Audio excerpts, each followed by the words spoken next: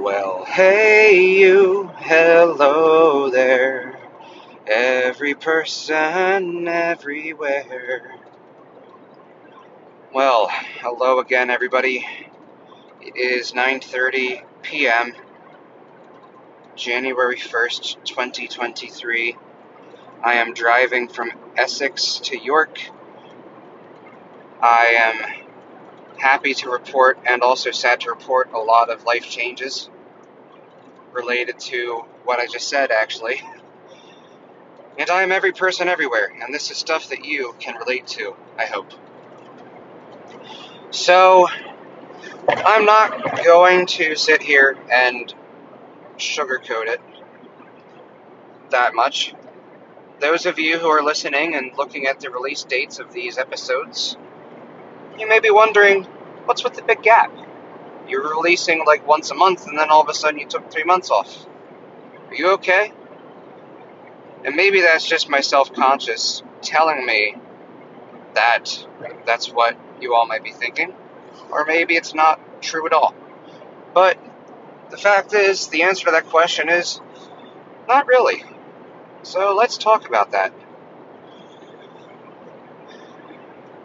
Right around the time of Season 8, Episode 3, I was going through a lot of life change. My attempts at maintaining sobriety from consuming alcohol were not going very well at that point in time. I had relapsed and then entered remission and then relapsed, and now I'm doing dry January. But in that period of time, it was one of the contributing factors to the dissolution of my previous relationship. So, my fiance is now my ex-fiance. We're on amicable terms, so no need to throw her shade if you hear this. But if you do hear her or see her, just say hi. Wishing you well. However, her leaving me meant that I would need to learn how to discover myself again, and I would need to learn how to care for myself again. I'm heading back to York because I'm back at square one as far as living situation, back at the house I grew up in, until I save money to move out on my own. But in better news, I'm driving back from Essex, Maryland, because that is where one of my friends lives.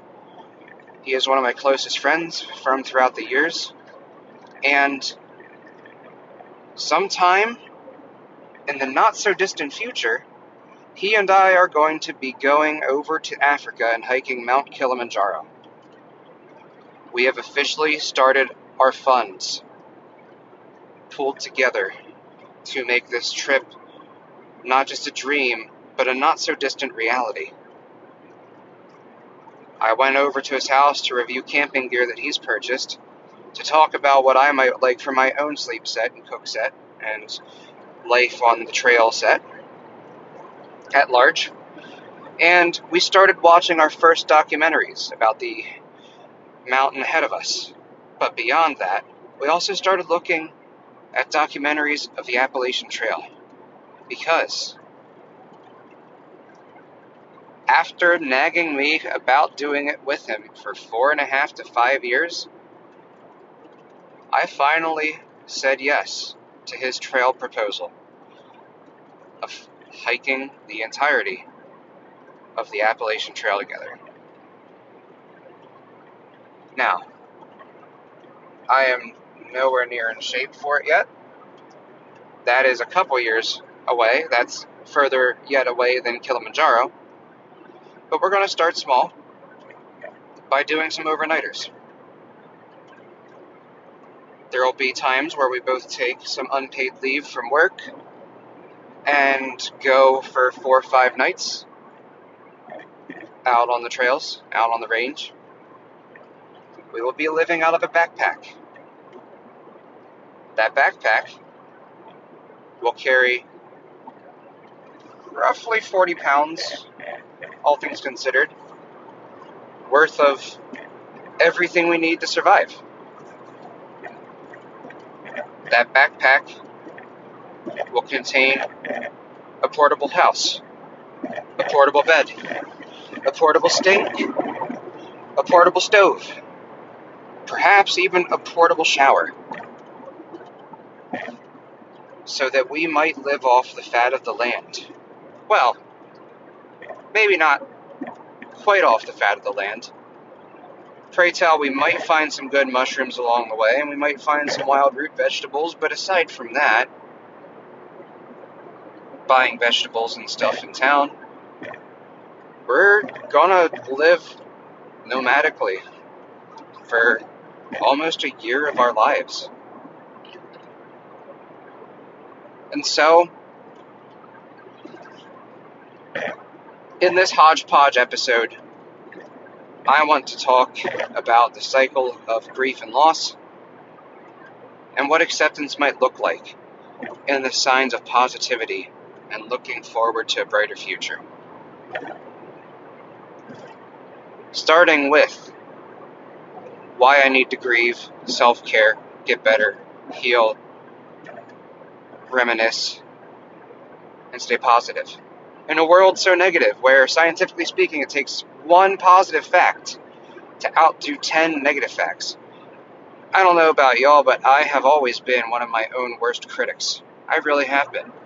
I have a very long-standing history of not being very kind to myself. I'm getting really good at being kind to others. So good, in fact, that I've started to try and make amends for people I've hurt when I was hypomanic, when I was depressed, when I was actively using. But I can't pay myself that same favor sometimes. And before I even do that, I'm stuck behind that wall of grief over a year and a half of my life as I knew it, ending very suddenly. Because it built up, we didn't talk about it, and then it just kind of came to a head and collapsed.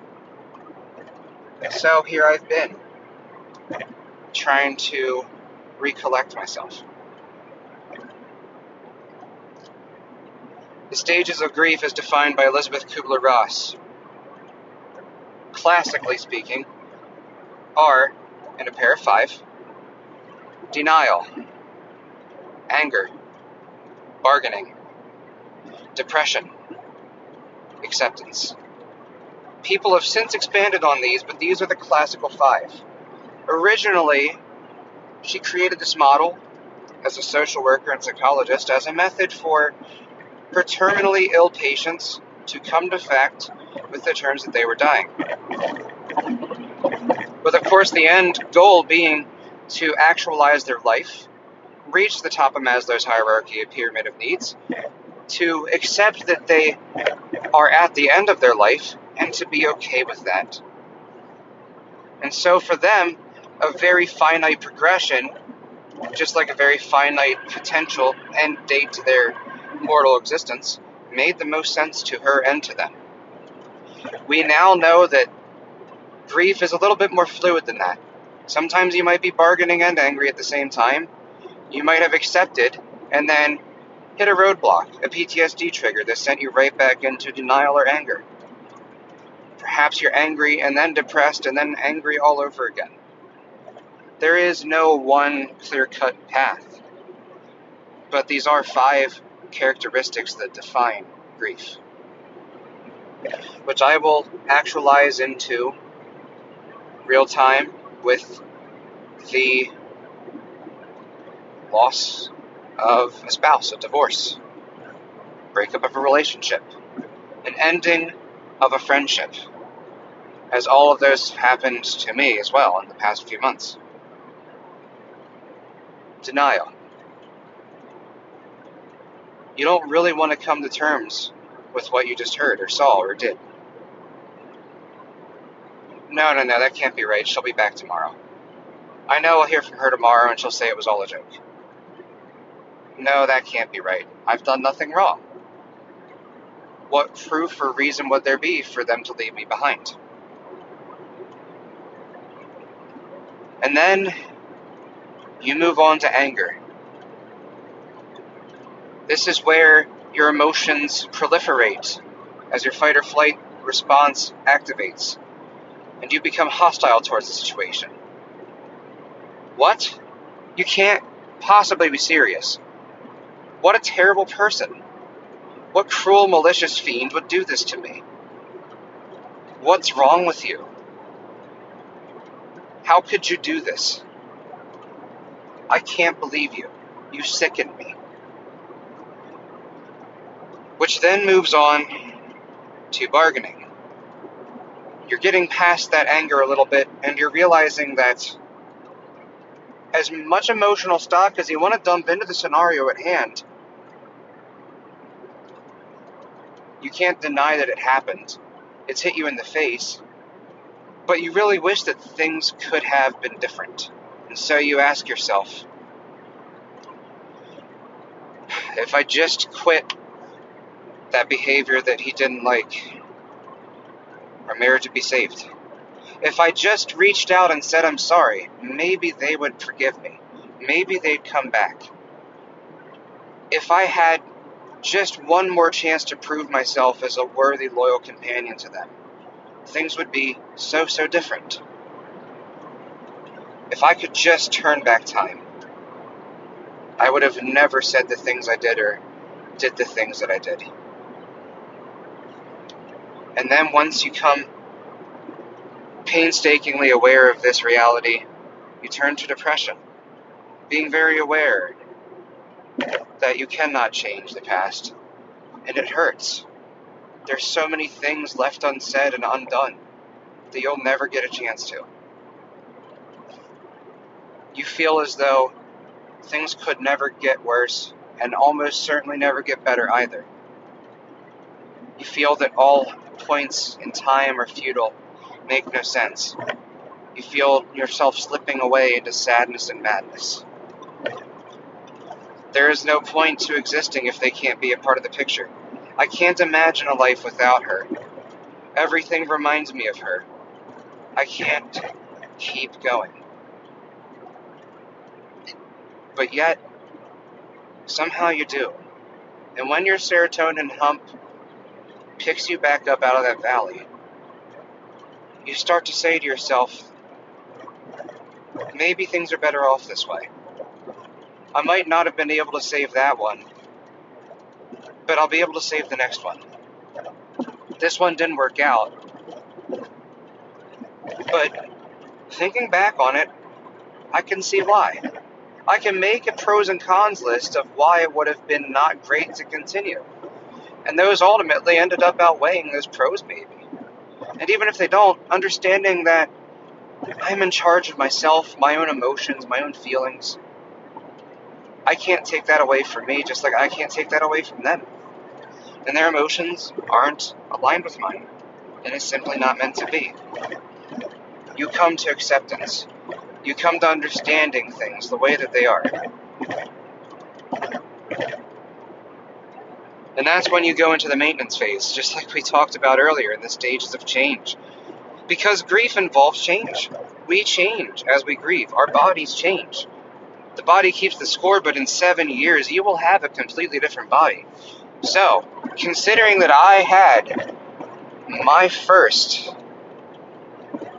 real oh crap moment with relationships when I was 20, last year, my body completely recovered from that. The brain cells that didn't still hold on and replace themselves with similarities have gotten over that 7 years later. My first real manic break will be completely out of my system in 2 years when I turn 30. Imagine that. And so, there must be a reason to grieve, to continue, to accept. Because quite truthfully, my friends, I can't honestly tell you with a straight face where I'm at on that continuum. I'm angry, sure, that we let things slip away from us very suddenly. I find myself bargaining, saying that if I would have just been more communicative, if I would have just checked in more, if I would have taken more medication, things would be different. And of course, I'm depressed that I find myself blissfully wandering this world, seemingly on my own. Although I know that I'm not on my own. As long as I've got my parents, my friends, my family, my friendships, my patients, I'm never really alone. Somebody's out there that understands, and all I have to do is pick up that heavy phone and call. And so, my therapist, when I was most depressed over my first oh crap moment at 20 years of age, over a girl, over a failed relationship, gone sour, gone south way too fast, I found myself crying and destitute on his family heirloom couch. And he hands me a post-it note and says, I want you to write down 10 things that you like about yourself. It took me the entire hour to write 3.